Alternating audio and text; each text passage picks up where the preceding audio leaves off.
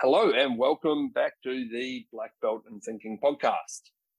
All right, so today we're looking a little differently in that we talk a lot about problem solving, decision making, implementation, all these kind of thinking approaches and processes and everything that all boils down to logical thinking and critical thinking on the Black Belt in Thinking podcast, which isn't surprising because that's the focus of the course.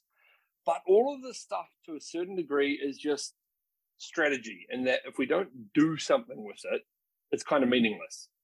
And that might mean we need to do something with it. It might mean that others need to do something with it. But ultimately, if the actions people do at the end of the day don't change, nothing else will change because they are the sort of hands that cause the change. But interestingly, much like this, these logical approaches that we should be taught through our lives that we really aren't. Behavior change, or why we do certain behaviors, or how to change them, is another thing that is well known, studied, and we know it, but we're not taught it, even though it's kind of the critical element to actually cause anything to happen, either, as I said, with ourselves or others.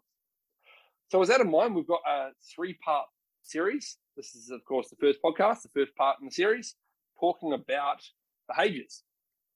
And for that, I've got our resident expert, Mirta, who runs our behaviour, I suppose, part of most projects, but behaviour part of the Black Belt in Thinking training as well. So, Mirta, great to have you back. Thank you. Welcome to the Black Belt in Thinking podcast. I'm Peter Cronin, lead presenter of the Black Belt in Thinking. This is a podcast where we look at all things to do with thinking faster and acting more purposefully. I interview experts in their field to try and provide you with the insights to the way they think and the tools and processes they use on a day-to-day basis. If you find value in this podcast, love for you to share it with others. All right, so we might as well just jump into this. This is your area. So behaviours, what people do. So why do people do what they do? Right. It's actually exciting to be here today because this is it's a passion of mine. Behavior has been forever, I would say, or since at least my early 20s. So why do people do what we do? I think that oftentimes when we try to understand people and obviously why they behave a certain way, I think we don't actually often think there is a science behind it. Right. We tend to sort of gravitate towards a bit of a kumbaya approach. Oh, people are emotional and they have all these intrinsic drivers and who knows why people do. They're unreasonable, especially in behavioral economics. We hear a lot how people are unreasonable in the way they make decisions. But in fact, there is a science behind it. There is the science of behavior. As you said, it's actually something that's been well studied. In psychology for decades. So it's simpler than we think. There is a law behind why people do what they do. And actually Newton's law comes to mind. We kind of accept certain laws like Newton's law, but we don't accept behavioral laws, Yeah. But I say Newton's law because the one of the three, I think, the famous one, for every action there's an equal and opposite reaction. Well, similarly, I thought you were going to go with bodies in motion maintain their motion.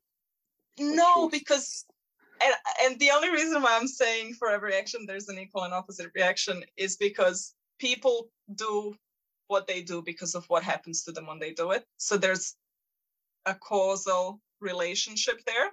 Yeah. That kind of, I don't know, resonated with Newton's third law, but I could be completely off.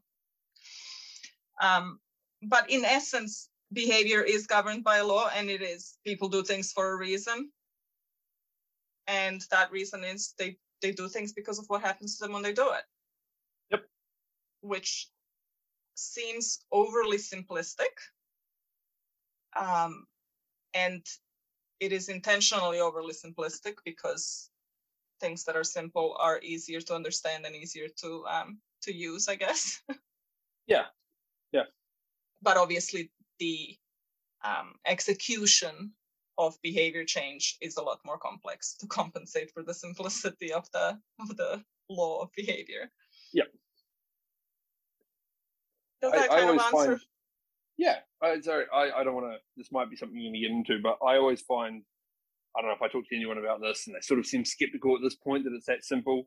I find it fascinating that if you give an example or relate it to either children or dogs, everybody gets it. And they go, oh, yeah, of course. Yes. And then you go, oh, yeah, well, adults are the same. And then they get real skeptical. And like, what do you think's changed in like our human nature between being a child and an adult? Like, yeah, you know, they think, oh, no, we're all rational robots once we grow up or something. I don't know. I guess there is a bit of a belief that as humans, yes, we are complex. But when you and I talk about behavior change, we're not really talking about the cognitive psychology of behavior. Like, we're not saying we're going to go and discuss with a person why they do what they do, because we're not going to ask them about their mother or their father or their relationship. This is not about the mind and the unseen. Yeah. We are actually talking about something very specific and something very distinct. When we talk about behavior change anyway, it's something very distinct from any sort of cognitive psychology and deep reasoning. Yeah. Because although that is true, yes, we all have these very deep drivers in us that drive us to perform certain behaviors. That might be true, but it's not very useful for us when it comes to shaping behavior, our own or other people's. Yeah, you're trying to shift a key element. You're not trying to be a psychologist for someone and change their entire approach to life. Correct. Yeah. It's impractical and it's dangerous to mess with people's minds unless you're qualified to do so. So we're just looking at the behaviors that we can see and the drivers that we can see in the environment, sort of that influence those behaviors. And that's kind of the field that we stay in. The practical field, I guess. Yeah. But now that you mentioned children and dogs, what I get a lot is this similar to Pavlov's dogs experiments? Oh, yeah. So I get a lot of, is this like the Pavlov's dogs? You know, what do you think I'm a dog? No, it's actually not similar to Pavlov's dogs. It's got nothing to do with that. And no, we don't think you're a dog. And if I assume you're not going to get into this because, again, we're not trying to get into behavioral psychology or anything. We're getting into the practical side of it. But for anyone who is interested, you can go look up operant conditioning versus classical conditioning just to see the difference. Classical conditioning is the Pavlov dog thing, which is all you're doing is coupling a physical response to a signal, like a bell. Yeah. To a signal that. So I guess for me, the main difference is that with classical conditioning, the behavior isn't reliant on the consequence. Yeah. So we'll get, I guess, correlated. A bit more into that. Probably doesn't mean anything to people at this point unless they're a behavioral analyst or know a bit about behavior. Yeah, that makes sense. All right. So I guess what is behavior change then? If people do what they do because of what happens to them, I suppose that kind of leads us to the answer of what is behavior change. Well, I think we've kind of touched on what we mean by it. But for us, it's really, there's three parts to a behavior change outcome. And for us, the three parts are the antecedents, the behaviors, and the consequences. So the antecedent being a trigger that prompts a behavior. So something happens, behavior follows it, and as a result of the behavior, there is a consequence to the person. Yep. I think that's probably the main three, and I call it a three-part contingency because it's actually, there is a conditional relationship between the three, so they don't exist in isolation. One causes the other. or there is a probability that one will cause the other. Yeah. Cool. So, and now I feel like I'm saying these things. I don't know how much this actually means to the listeners, because I'm not actually sure. Well, I was just going to say, I suppose a simple example, since we're talking about dogs, and I've had a crash course in how pure behavior changes for dogs over the Christmas break since we got a puppy. Right. You know, the very, very simple way of the antecedent behavior consequence, right, is you call the dog to come to you. The behavior, that's the antecedent. The behavior is the dog comes, and the consequence is, you give him a treat. And we've got a very smart dog. He's from a working farm, border collie. So he picks things up very quickly. He also figures out how to get around things, which is a pain. But anyway, he learns things very quickly. I mean, I think it took him like twice for us to teach him to sit. You say sit, he didn't get it. You push his bum down and give him a treat. Did it twice, and then that was it. He just had it. He does it every single time. Yeah. And so it's really that simple. Now, obviously, people are going to go, oh, well, it's different with people. But, if you ask for someone for a report to be, for something to be done for you by 3:00 this afternoon, and when they get it to you, you say, oh, thanks, I really appreciate that, and you make a fuss about it. Not for everybody, but for a lot of people, they're going to go, oh, wow, I feel good about getting that in. Whereas if you're an arsehole and you decide to take that moment to complain about some work they did last week, if you continue that trend over a decent amount of time, which one is going to drive people to try and respond to your request for work more? It's kind of this thing. I think you said before, we do this anyway. It's just we might not be aware of it, and being aware of it is huge. Oh, absolutely. I think the biggest not pushback. Yeah. Pushback's probably the right word. The biggest pushback that I get when I talk about behavior change or behavior shaping in other people as well as in yourself is that it's manipulation. But it's very obvious that we are all doing it.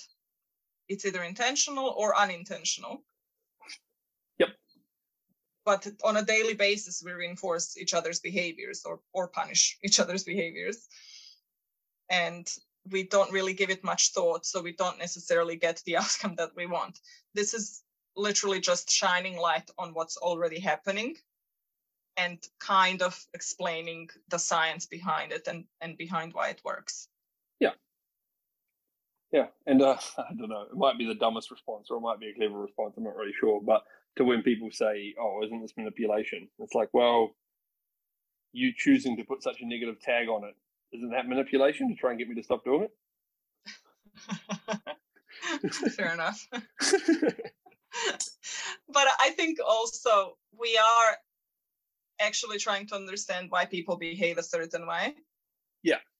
So we're not mindlessly trying to, this is not like your dog. We're not just trying to say to the dog, sit, and the dog will sit and will go, good boy. Yeah. So we are intentionally introducing the antecedent and the consequence, because what we are actually manipulating is the environment, not the behavior itself. And we're kind of using the environment to understand the behavior. Yeah. I guess the best way to explain it is the behavior itself isn't necessarily good or bad.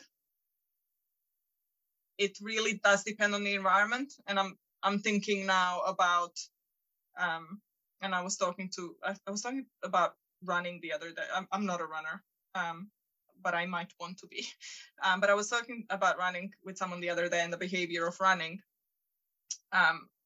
which is quite a good example for what right now. When we discuss running, it's a behavior. And when you see a person running, unless you actually understand the antecedent and the consequence, you can see them running and you can see that it's a behavior, but you have no idea what's happening. Yeah. So the behavior might be the same if you're training for a marathon and you're running. And it might be the same if you're being, chased by an ex-murderer and you're running. Yeah. So we kind of need to know what triggers the behavior and what's the consequence of the behavior. And that's kind of our playing field, not so much the behavior itself. Yeah. Yeah, you think about even I remember when I used to run, I tend to go to the gym more instead now, but it's a long time ago actually now. But I used to run a lot, multiple 5Ks and 10Ks each week. And, if anybody asked, I would just say, like running for fitness sort of thing. But actually, to be honest, it was mostly an obsession with progress. Very, very easy. It's the same reason I like lifting weights at the gym. It's very easy to measure progress in these things. Yeah. A lot of things aren't that binary, but you run a 5K, the same exact 5K, multiple times a week and time yourself every time, and you watch those averages come down. Or same thing with, it's very binary when you can add another 5 kilos and still lift whatever you're going to lift that you couldn't do a month ago. It's very clear cut for progress. And that was actually what's driving me. Whereas, somebody else could be out for the exact same run as me, and they're doing it, as you say, to try and running a marathon, or they, for the achievement of having run in a marathon. They don't actually care what time they get, perhaps. Or maybe it's to, it's to lose weight, or maybe, I don't know, they're training because they're going to join the police force and then to get fitter. I don't know. But the behavior might be the same, but as you say, the antecedent and the consequence are wildly different. So if we wish to encourage or shift or whatever the behavior, we wouldn't have a hope without knowing the A and the C. Yeah. Good. All right. So I guess that's why we need it. That's why we need to understand it, I suppose. Why do we need it? Why we need? Yeah, I was going to say, no, that's not quite why we need it. Why we need it is probably because we live in groups of unless you're, I don't know, on a deserted island and your only friend is Wilson the ball. You live with people. So whether it's on a personal level or on a professional level at work, you deal with people all the time. Yeah. So if you're at home and your partner is in the kitchen and they are unloading the dishwasher, you will react a certain way. If they're not doing it and they should be, you will react a certain way. Yeah. So you will shape people's behaviors regardless. And I think why we need to actually know a bit more about it is so that we actually can do it properly, I guess. Get a bit more of the outcomes we actually want. Yep.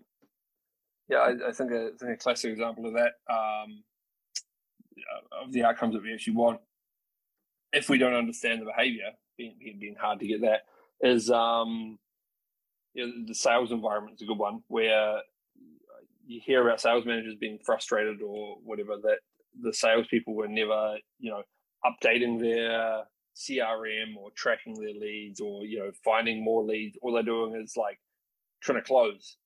But, these are the same companies that offer bonuses based in purely off close rates. And in fact, some of them have quite aggressive closing quotas. And it's like, well, you can be frustrated all you want, but you're the one who put in place the structure that encourages them to not do what you want.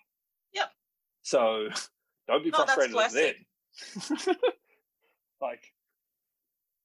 That's absolutely classic, that example. And was it Goldratt that said, tell me how you measure me and I'll tell you how I behave, or something along those lines? Possibly, I heard that. I don't know who said it, but yeah, that's exactly it, right? And I think this is exactly my point. We sort of, especially in organizations, I feel like in this day and age, we live in a world of leadership by memes, inspirational memes. We sort of disregard the science of behavior. Yeah. Because we're not really taught this in schools. You don't go to, when you study management, I don't even know if you'd study leadership necessarily, but you kind of don't actually, you don't study behaviors, do you? No, not really. At best, you would study the attaboy, The closest you probably get is probably in marketing, to be honest. I'm thinking some of my marketing papers are probably the closest you ever get to studying behaviors when you're looking at consumer behaviors. Correct. But weirdly, in the sort of HR papers, you don't really discuss that. No, and you could be a marketing manager that manages people that has a very clear understanding of the customer behavior, and you will completely disregard applying those same principles to your staff. Yeah, right. Yeah. This podcast is brought to you by the BBIT. If you want to improve your own thinking and problem-solving skills, visit blackbeltinthinking.com to sign up now. So yeah, it's a lot of the times, especially in work environments, it's the people, it's the person's fault. The person is lazy, the person is rude, the person is useless. We fail to actually look at how the environment is causing the behavior. Yeah. Which is, in a way, a logical fallacy, because we observe a certain behavior. But like, we might observe person constantly being late or not handing in work, and then we conclude that they're lazy. And then we actually use the lazy to explain the behavior. Oh, yeah, right. Yeah. Do you know what I mean? It kind of doesn't even make sense. Instead of looking at how did we create the environment that causes this behavior, we kind of go, oh, no, the person's not handing it work in, therefore they must be lazy. And because they're lazy, they're not handing it work. And it's their personal fault. Tautology? Whatever it is, like circular logic. Like, yeah. Yeah, that's true. Yeah. Yeah, rather than looking at what's actually causing the thing, you're right, you just label it. Or the classic one is like they're unmotivated. This is kind of blanket term for they don't do what we'd like them to do. Well, interestingly enough, when we do study behaviors, and we mentioned the antecedent behavior and consequence contingency, there is, I guess, a part of motivation that falls into that. But it is also quite tightly bound with the consequence that people experience for doing stuff, whether they will be motivated or not to repeat the behavior in future. Yeah. So all these labels, they're just not useful. Yeah. If you actually want to change behavior, if you want to just complain about people, by all means, go for it. Yeah. But yeah, you're right. They're just a way to sort of sweep it under the carpet, so to speak, and just say, oh, well, these people are useless. Oh, yeah, to wipe your hands. Yeah. Which is funny because, well, especially nowadays, people are our biggest assets. Yeah. Was it some story, this is before my time, but you might have been involved with it, of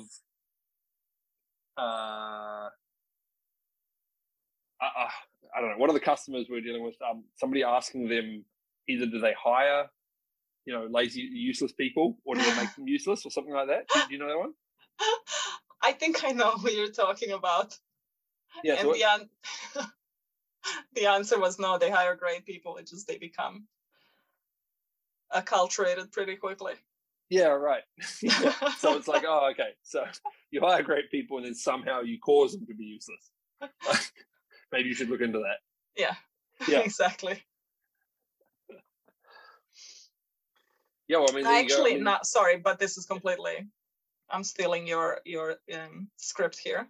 I'm going off script, but I have a perfect example. I'm not going to name the company, but I have a perfect example of an employee. He was, I can say, in IT. I think that's wide enough. He was in IT. And everyone came to him for things. Yeah. And he was well known to be unreliable and to sort of not complete things. Right. But if you sat in front of his office for even an hour, you would see exactly why he behaved that way. Because people would literally go in and start screaming at him, "Where's my thing?" Right. And he would drop whatever he's doing and do that thing for this person. Right. Yeah. And it was ridiculous. It was so obvious why he behaved the way he behaved. Yeah. Because it was highly punishing for him to finish things off because someone would be screaming at him, "No, you have to do my thing first." Yeah, right. Yeah, as you say, it's so obvious, but I'm sure people, had all sorts of other reasons or just accepted it or something. Oh, he was just unreliable. That was unreliable. They just hired someone who just never finished what he started. Yeah. Unless you screamed at him. Oh, which turned out to be a self-fulfilling prophecy. Yeah, exactly. Which is a lot of these things are. All right, so what did you do there with the bloke in IT? Oh, super simple. We had a chat with all the heads of department who were the people screaming at him. Oh, yep.